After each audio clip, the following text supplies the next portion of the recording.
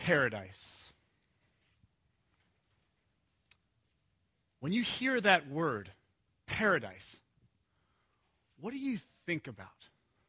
I want you guys to do me a favor real quick. If everybody in here could just close your eyes for a second, okay? So everybody, wherever you are, excuse me, just go ahead and close your eyes. And I want you to just hear that word, paradise. What comes into your mind? What image is before you?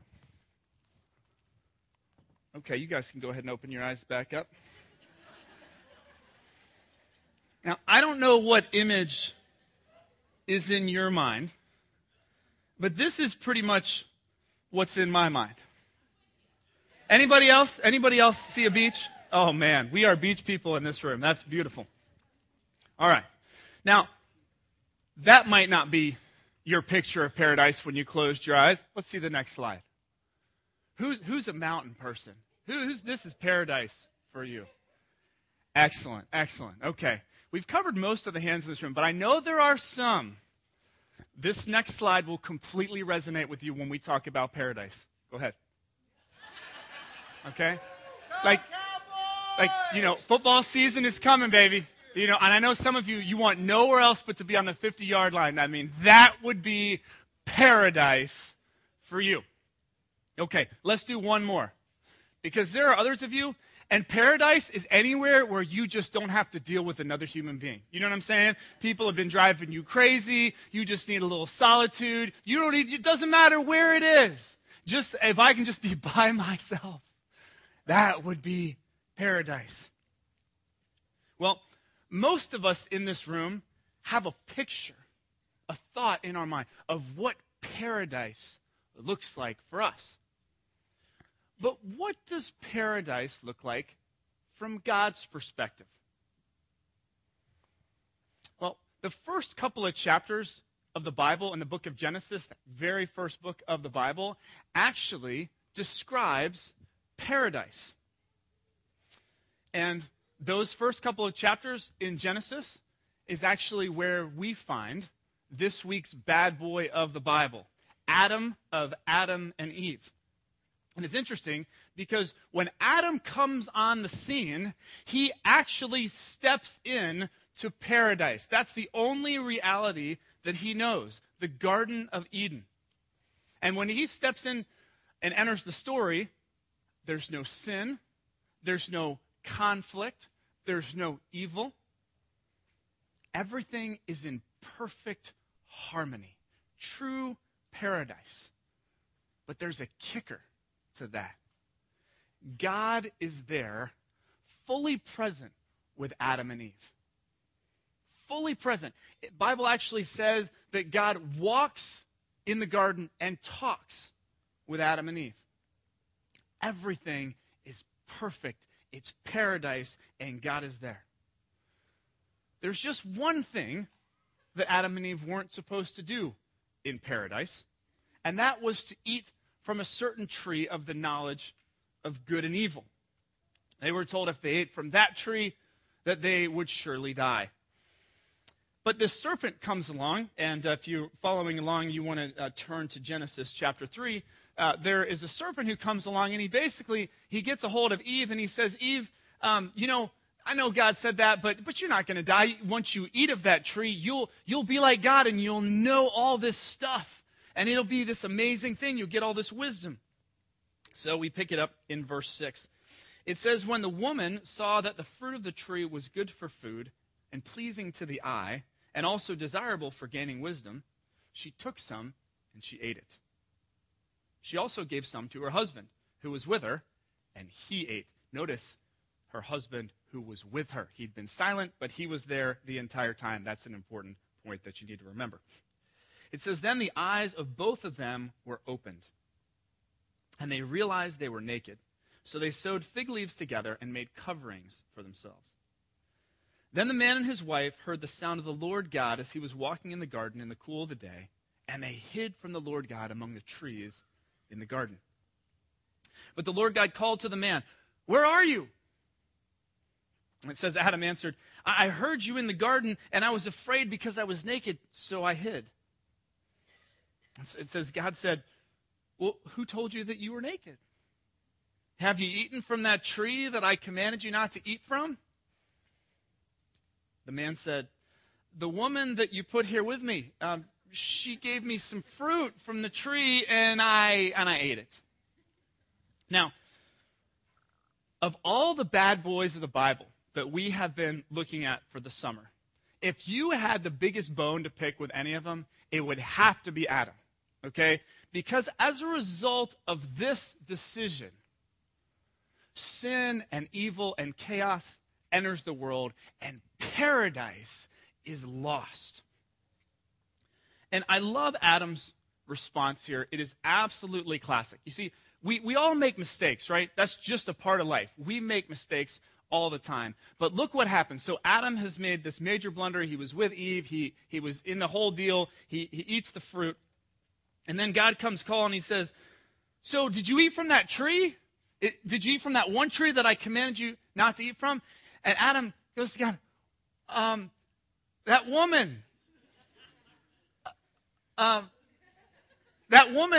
Eve, it was that woman. And actually, it was that woman that you, God, you created her. I mean, you put her in the garden. I didn't ask for the woman. I mean, you gave the woman, and it was her. It was you and her. You notice he's blaming everybody but himself, right? That's what he's doing. No responsibility at all in this. He's totally deflecting the blame. Now listen, this is not the main point of the message that we're going to talk about today, but it's at least worth noting. Here's a great lesson in what not to do, okay? See, when we make a mistake in life, and mistakes are inevitable. I make mistakes every single day of my life, and you guys do too, okay? So that's going to happen. But when we make a mistake, the worst thing that then we can do is to try and blame somebody else instead of just taking responsibility for our mistakes. And man, I struggle with this. I love to point the finger. I love to try and deflect blame and pretend that it wasn't me. But think about this for a second. Do you know how much healthier our world would be if we would just do this one thing of accepting responsibility when we make a mistake? Do you realize how much healthier marriages would be? If husbands and wives could say, hey, you know what? I'm sorry. I blew it on that one. I take full responsibility. You know how much healthier marriages would be? Do you know how much healthier dating relationships would be if we could do that? Do you know how much healthier friendships could be? We're going to make mistakes. That's part of life. But if we could just take responsibility for those mistakes, do you know how much healthier workplace environments would be? Do you know somebody who just refuses to take the blame at work, refuses to accept responsibility? They drive you crazy, don't they? Now, we can't control them, but what can we do to just accept responsibility? Yeah, you know what? That was my bad. It's a tiny little sidebar there, but I think it's worth noting about Adam. Now, however, that's not what's powerful about the Genesis story, okay? What's powerful has nothing to do with who Adam was or what Adam did. What's powerful about this story is what we learn about God and what we learn about God's plan for paradise. And that's what we're going to look at this morning. Would you guys pray with me?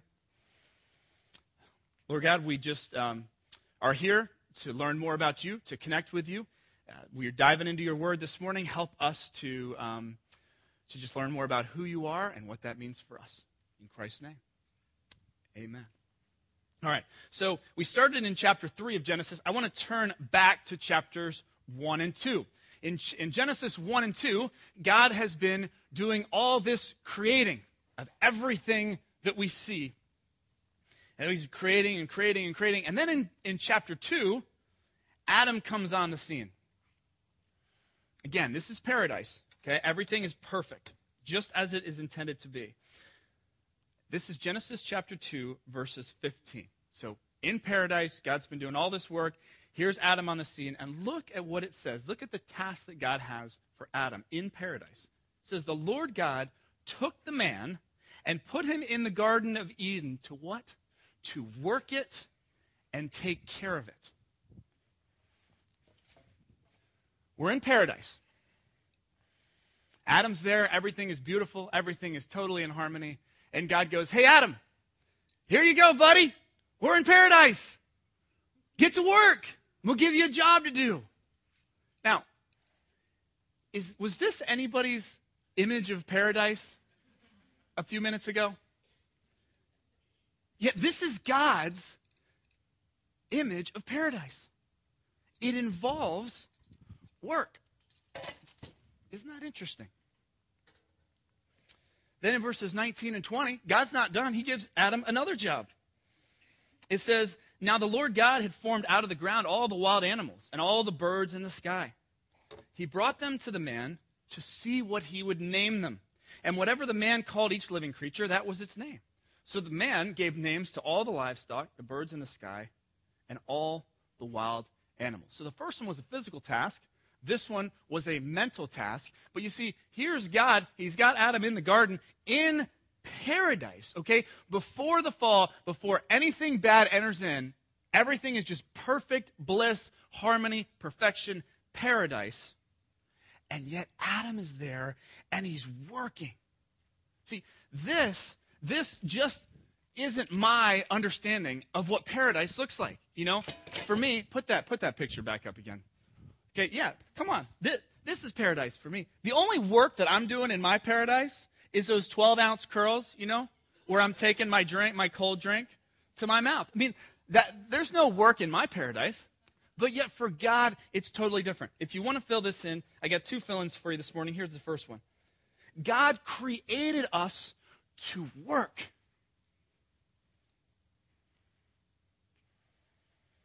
It's through our work. And that looks totally different depending on what kind of work it is that you do. Some of you have an office job. Some of you work is involving the kids. I mean, others of you have dedicated your work life. You're at a position where it's volunteering and other things like that. But whatever work looks like for us, God created us to work. See, work is where we derive a sense of place in this world. It gives us kind of a foundation. It's where we derive meaning and significance. It's where we get a sense of place. It gives a sense of structure to our day and to why we're in a certain community and what it is that we're doing. Work is part of our purpose. God created us that way. Now, many of you, when you think about your work, it's more like a curse. But for God, work is a blessing. I know that a lot of you in this room would not raise your hand if I said, how many of you think work is just a blessing in your life? It's just a beautiful, now, seriously, I see some hands going up. That's a beautiful thing, okay? But for many of you, you just don't feel that way. And in fact, if you had to be really honest, the best thing about getting through the first hour of work on Monday morning is that you're 1 hour closer to the weekend, right? I mean, let's just be real. And I tell you, for those of you who find yourself there, I feel you. I was in a job, my first job out of school, and for a while it was really great. And then after a while, it just became really difficult, and toward the end, it was miserable. And I remember just trying to get through the week, you know, just trying to get to Friday at 5 o'clock. That became the goal. And I remember I was talking to a buddy of mine, and he said to me, you know, Derek, that's a really dangerous place to be when you're just, all you're trying to do is survive your week to get to Friday. He says, because do you realize what's happening if you do that in your life? If you do that, he said, think about it. You're only living 2/7 of your life. 5/7 of it, your whole work week, you're just trying to get it over with. So your whole life, you're living 2/7 of it. He said, I don't want to live a 2/7 life. I want to live a 7/7 life. Now, if you're here this morning and you're really struggling when you think about your work and you don't view it as this blessing from God, that God, you know, gave us this thing and it's supposed to enrich our lives, I want to challenge you to really think about this concept that God created us, wired us to work. that work is actually a blessing. Now, I'm not saying, because there are some of you here, and you just absolutely, your job is terrible. I'm not saying you're supposed to stick out a job that's just not working for you or to deal with any sort of abuse or anything like that, okay? There are many of you, and the answer is keep putting it out on, get no resume out there, try to find that job. But there are many of us, and really, I think the task that we need to do is really just remember that God created us to do this, that this is a blessing, and try and step back and maybe take some time later on today and just think about all the things that are good about your work. All the things that are good about your work. You can make a huge list of things that you overlook when you're kind of clouded with this idea, oh man, it's just such a curse. I'm just trying to get through it. It's so terrible. My boss is a jerk. My boss isn't a jerk. He's great. But, try and push into that a little bit. God actually wired us this way. This is a good thing for us. Try and find the redeeming things about your work and focus on them this week. See if you can change your perspective or your attitude. See if you can't get after that goal of living a 7/7 life instead of a 2/7 life. I want us to look at one other thing that paradise involves from God's perspective. First thing is paradise involves work. The second thing we also see in Genesis 1 and 2.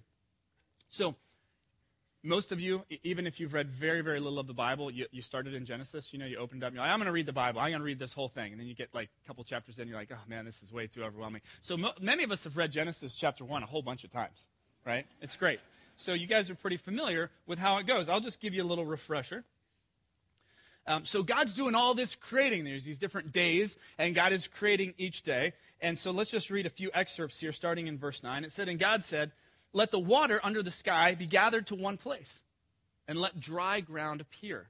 See if you can notice the theme that's emerging here. And God saw that it was good. Verse 11, then God said, let the land produce vegetation. And God saw that it was good. And God said, let there be lights in the vault of the sky. Verse 18, and God saw that it was good. Verse 20, and God said, let the water teem with living creatures. And God saw that it was good. And then in verse 24, let the land produce living creatures. And God saw that it was good. Over and over in Genesis chapter 1, God is doing this creating. And each time he sees that it is good. It's good. It's good. It's good. And then we get into Genesis chapter 2. And now he's created man. And it's very good. And there is Adam in the garden. Total paradise. Everything has been good, good, good, good. And then look at verse 18. Then the Lord God said, it is not good for the man to be alone. I will make a helper suitable for him. Now, this is crazy to me, you guys. Adam is in paradise. Not only that, he's there with God. He's working. He has a purpose going on. He's doing everything that God asked him to do. This is amazing. Even God, who's physically present with Adam, is not enough. Just Adam and God, it's not enough. God says, it is not good for the man to be alone. If you want to fill the second blank in here, go ahead. It's God created us for community. I don't know if you've ever heard somebody say, maybe you have somebody, another Christian or someone spiritual in your life, and or maybe this has happened to you at some point, or you've thought this, where you just kind of, I just can't really find the right church. Or, certain people in my life have been driving me crazy, when it comes to faith and God and stuff. I don't need all that. All I really need is me and God. Me and God. That's all I really need. Just me and God. I got my Bible. It's all good. That's all I really need.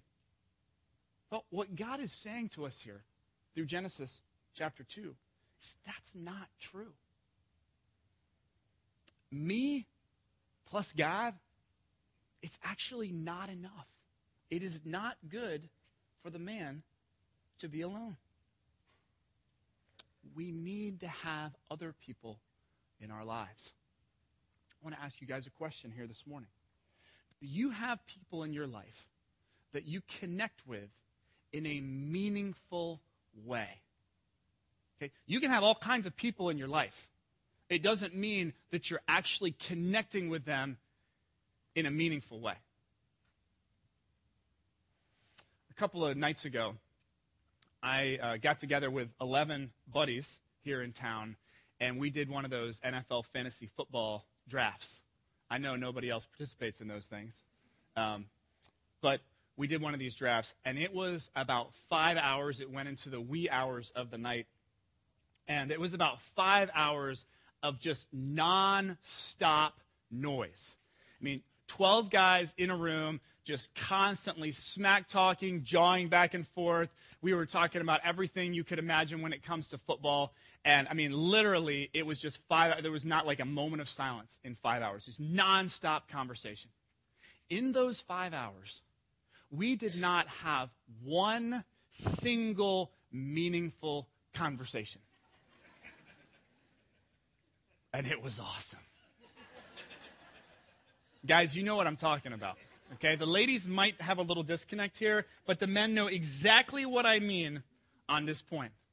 You know, it's an incredible thing just to be able to go there. And I come back from these types of events, and my wife, God bless her, but she'll say, "Oh, Derek, so that was cool. So Chris was there, right? Oh yeah. How's he doing? Oh, he's great. You know, we had a great time. How's his wife? Oh yeah, she's good. I mean, I'm sure she's good. Yeah, and you know they just had the baby. Oh yeah, they had the baby. Baby doing okay? Yeah, I'm sure I mean, if the baby wasn't fine, he would have told me something. I mean, you know. So, what's the baby's name anyway? Oh, come on. You know, what do you want from me? It was a fantasy football draft. Now, every guy in this room knows exactly what I'm talking about, okay? You can spend, amen, you can spend an entire day with a group of guys, and you get nothing of substance. And it's beautiful, right, man? Isn't it beautiful? Come on, I don't want to have to defend this. All right, but in all seriousness, guys especially, okay? Because you ladies here are so much better at this than the guys. You just are. You ladies, you just connect with each other. Like, it's crazy. You have 2 sentences together, and you found out more about the person than I know about my best friend over 12 months of conversations. Okay? So you guys do this really well. You somehow are just able to get to more depth and meaning in your conversations. Okay? It doesn't mean men are shallow. We're just different. Okay? Leave us alone. But guys, I want to really challenge you here this morning. Okay? Men in this room. Do you have someone in your life, a group of people, or at least a couple of folks, that you're actually talking about meaningful things, things of substance, stuff that's really going on inside of you, stuff that you're thinking about, that you're wrestling with, that maybe, you worry about, stuff that you're struggling with, stuff that occupies your mind. More than just fantasy football and stuff like that. Okay, nothing wrong with that. Really, there's not. Do you have people in your life like that? Because let me tell you something. God said, it is not good for the man to be alone. And everyone in this room knows that you can be surrounded by people and be completely alone. Do you have people that you're connecting with at a meaningful level? Guys, do you? Sunday morning is a great time. One of the things I love about Sunday morning is that it gives us a chance to talk about things of substance and meaning. So I want to give you a resource beyond Sunday. And this is not just for the guys, this is for everybody, but I am just lasered in on all you men in this room right now. Okay? Because I know that this is a challenging thing. We have something here at Grace that we call community groups. And community groups are basically designed for one thing. That is to give a place where you can have some meaningful, substantive conversations about life and faith and what really matters.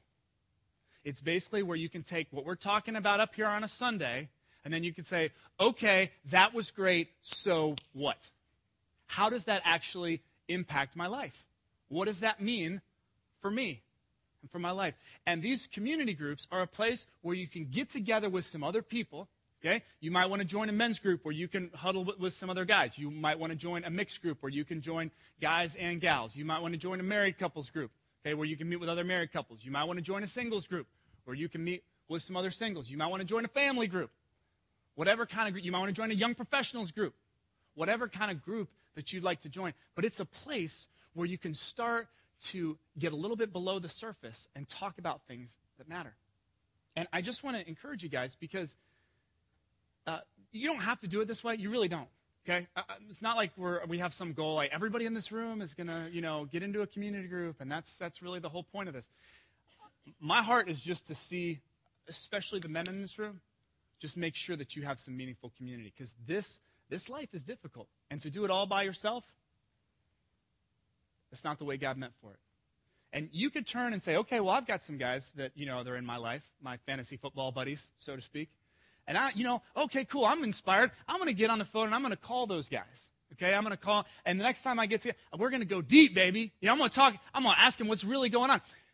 And that might work for some of you, but I'll tell you, there'll be many others of you, and you try that, and they will look at you like you have about 3 heads. Okay, like, what weren't we just talking about fantasy football? Like, where'd you go, man? Right? So give that a shot. And for some of you, you're just like, yeah, I need to do that. That's why I need to just push into those relationships that I already have. Others of you will realize, you know what? If I have an intentional place where we're coming together and everyone's kind of already on a similar wavelength, we get into one of these groups and we're just diving in, that's just a perfect place to be able to do it. So here's the thing, guys and gals, okay? 2 weeks from today, all I want you to be doing right now is just be thinking and praying about the idea of getting into a group this fall. So we have a fall session that's going to run from mid-September, actually late September, through mid-December. It's an 11-week session. The sign-ups are going to happen in 2 weeks. We'll have in your bulletin on the 16th, we'll have a whole list of all the different groups. We don't have them all right now. We're still kind of figuring that out and getting everything into place. But you'll see a whole list of all the groups, and then as you walk out of here into the lobby and then spilling out outside, there'll be tables, and we'll have all the groups listed, and all the leaders will be there, so you can kind of figure out what group you might like to try. You get to meet the leader, and it's a great way. You can just give it a shot. See how it goes. I cannot encourage you enough. Men, are you connecting in a meaningful way? Might this be a tremendous way that you can do that? If you're not going to be here on the 16th or the 23rd, we're going to do sign-ups for 2 straight Sundays. If you're not going to be, your travel schedule's crazy, you're going to be away. That Connect card that John talked about in the beginning, just take that puppy, tear it right off, write some contact info down, and I will personally see to it that we get you connected, okay? Because this stuff, it's absolutely awesome when you can start to engage in meaningful community and have some substantive conversations about stuff that really matters. It's an amazing thing.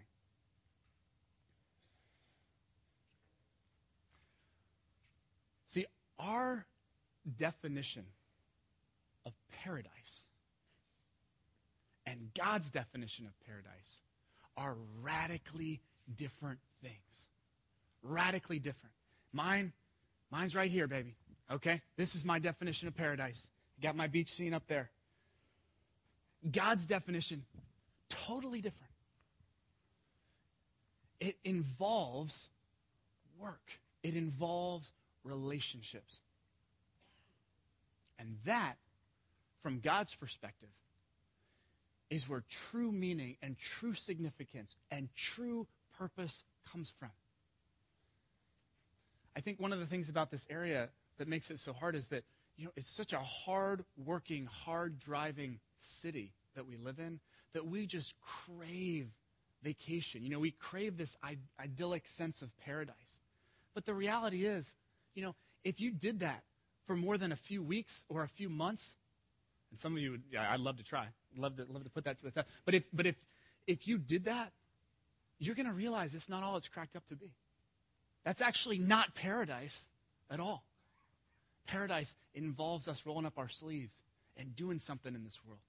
And it involves us being meaningfully connected with other people.